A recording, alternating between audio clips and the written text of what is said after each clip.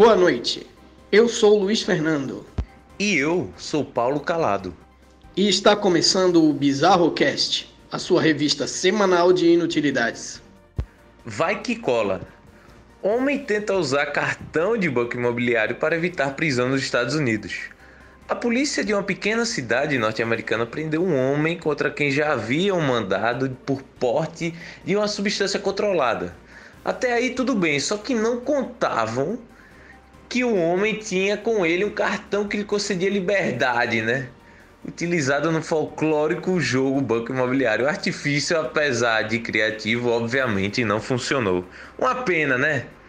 É uma pena quando você tenta misturar ficção com a realidade e não dá certo. É realmente um pesar muito grande para esse pobre rapaz que estava apenas usando aí substâncias controladas, né? Não está fazendo mal a ninguém. Tentou dar um miguezão para cima da polícia. Pelo visto não rolou, né? Prêmio Tonho da Lua. Um grupo de artistas alemães bateu na sexta-feira, dia 1 de setembro, o recorde de maior castelo de areia, com uma obra de 16 metros e 68 centímetros de altura, erguida no Parque Landschaftspark, ou Parque Panorama em português, na cidade de Duisburg. O recorde foi oficializado pelo livro Guinness, batendo a marca anterior, que era da Índia, de 14 metros e 84 centímetros. O prêmio, bem que poderia ser chamado Prêmio Tonho da Lua. Ousadia e alegria.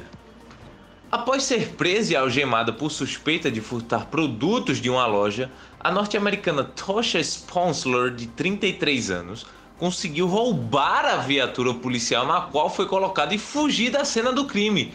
E tudo isso foi registrado pelas câmeras de segurança do veículo. Ela aproveitou a hora em que os policiais estavam vasculhando a bolsa de fora para soltar o cinto de segurança, tirar as algemas, pular para o banco da frente e arrancar com o carro para, após alguns minutos, batê-lo. Eu acho que esses policiais aí prenderam no mínimo a esposa do MacGyver, não é possível. Ela é a versão feminina do Harry Houdini. É a mestre das fugas. É a mestre sem nenhum truque. Não tem Mr. M que resolva essa... A moça... Enquanto, veja só, os policiais estavam vasculhando, ela teve que ser, na miúda, ela teve que soltar o cinto de segurança, tirar as algemas. Como que diabos ela tirou essas algemas? Além disso, pular para o banco da frente e arrancar com o carro. Veja só, os carros policiais, a maioria dos carros policiais americanos tem uma grade, né, na frente, lá entre o espaço que fica o presidiário e o policial. Tem uma grade ali, então ela teve que tirar as algemas, tirar a grade, pular pro banco da frente e ainda arrancar com o carro. Tudo isso enquanto os policiais estavam vasculhando a bolsa do lado de fora. Minha mãe do céu, mas que moça astuta, hein? Que moça ousada. Luiz Fernando, pode seguir aí. Um morto muito louco. Jorge Eliezer Julio Ramírez, dado como morto aos 52 anos, estava sendo velado pela família e amigos na cidade de Pelaya, norte da Colômbia. O caixão foi então fechado para que a família pudesse enterrar o homem que havia sido preso e tinha, segundo os agentes penitenciários, sofrido um ataque cardíaco fatal. Mas de repente ele se levantou sozinho do caixão, provocando um pânico entre os presentes ao funeral. Com os olhos abertos, ele viu amigos e parentes correndo e gritando no meio do próprio funeral. Aí você pensa, a situação que não só o pessoal se passou, né, mas o próprio morto que não morreu. Mas não acabou por aí. Naquele momento que ele acordou no velório, todos achavam que presenciaram uma assombração. Disse um amigo que não quis se identificar a jornais locais. Ele ressuscitou. Gritaram parentes, amigos, todos desnorteados. Mas Ramírez, atendido pelos médicos, infelizmente apagou outra vez enquanto tinha sido levado do caixão e colocado numa cama. Dessa vez ele morreu mesmo. Médicos fizeram vários exames no local para finalmente comprovar a morte do senhor Ramírez, né? Ele foi então colocado de volta no caixão e enterrado no mesmo dia. Aí eu deixo a pergunta, né? Será que ele pagou 2 vezes o velório? O que você faria se ganhasse na Mega Sena? Bom, um funcionário de uma rede de fast food em São Paulo atacou o gerente de um dos restaurantes da rede após confirmar que havia sido sorteado e recebido uma bolada de R$140 mil. O rapaz havia entrado em um famoso site de cassino usando um bônus grátis que uma colega havia lhe enviado via WhatsApp. Foi sorteado e resolveu partir para a ignorância. O caso foi parar na polícia, mas o gerente agredido pelo ex-funcionário decidiu não abrir queixa. Né?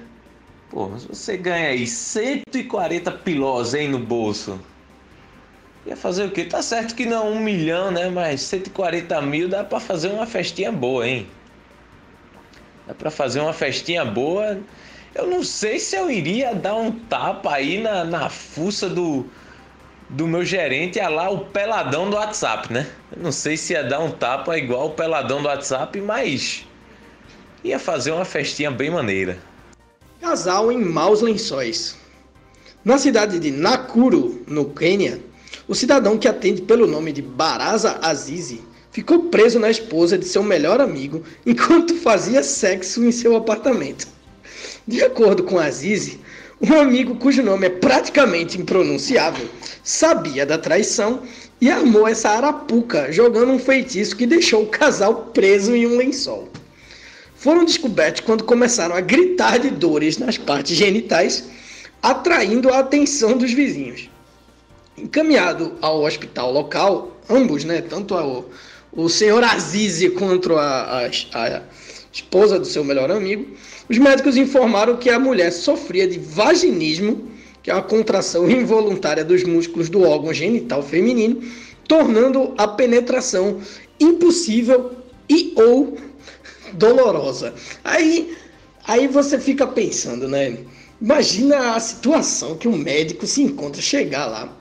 Provavelmente os locais, né, os habitantes de Nakuru seguiram uma pequena procissão junto com esse casal aí, né, para ver eu pelo menos faria isso, né, até o fim, para ver o desfecho dessa história folclórica. E eu fico pensando o que é que o médico, em toda a sua sapiência e profissionalismo,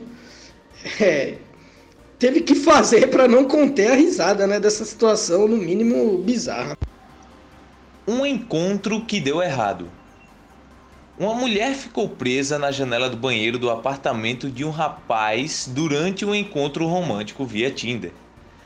Ela ficou presa quando estava tentando recuperar um pacote de fezes que havia jogado pela janela.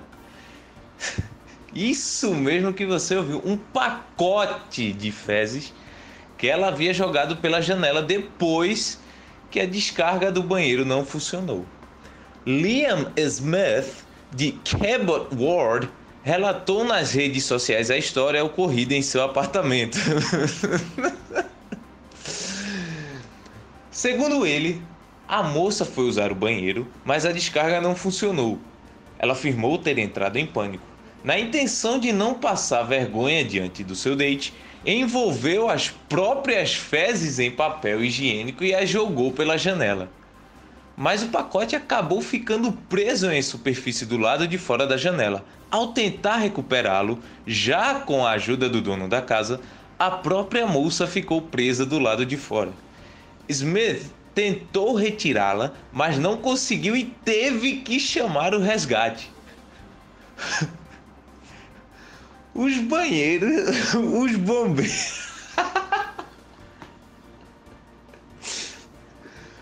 Os bombeiros, usando as ferramentas adequadas, libertaram a moça.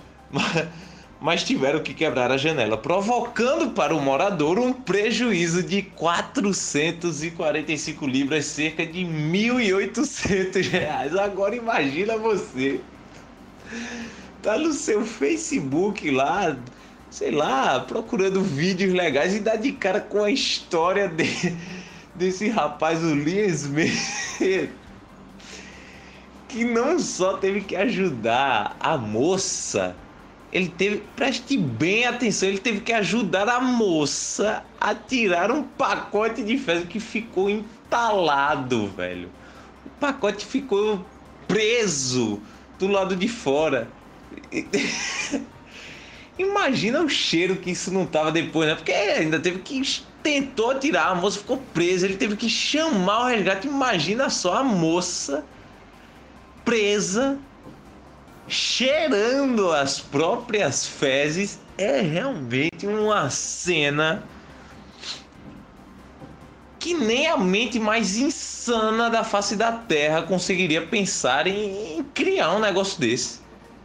Eu estou aqui sem palavras alguma mais para descrever o que aconteceu nesse fato.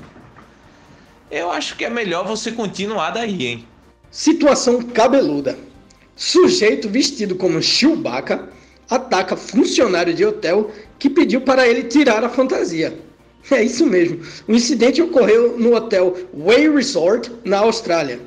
Segundo a polícia, o sujeito de 51 anos, vestido como o personagem de Star Wars, deixou o funcionário do hotel com lesões na face e na boca. O motivo do ataque de fúria foi uma irritação após ter solicitado cordialmente que ele retirasse a fantasia. Após pagar a fiança, Chewie foi liberado pela polícia. Aí temos aqui um depoimento desse cidadão australiano.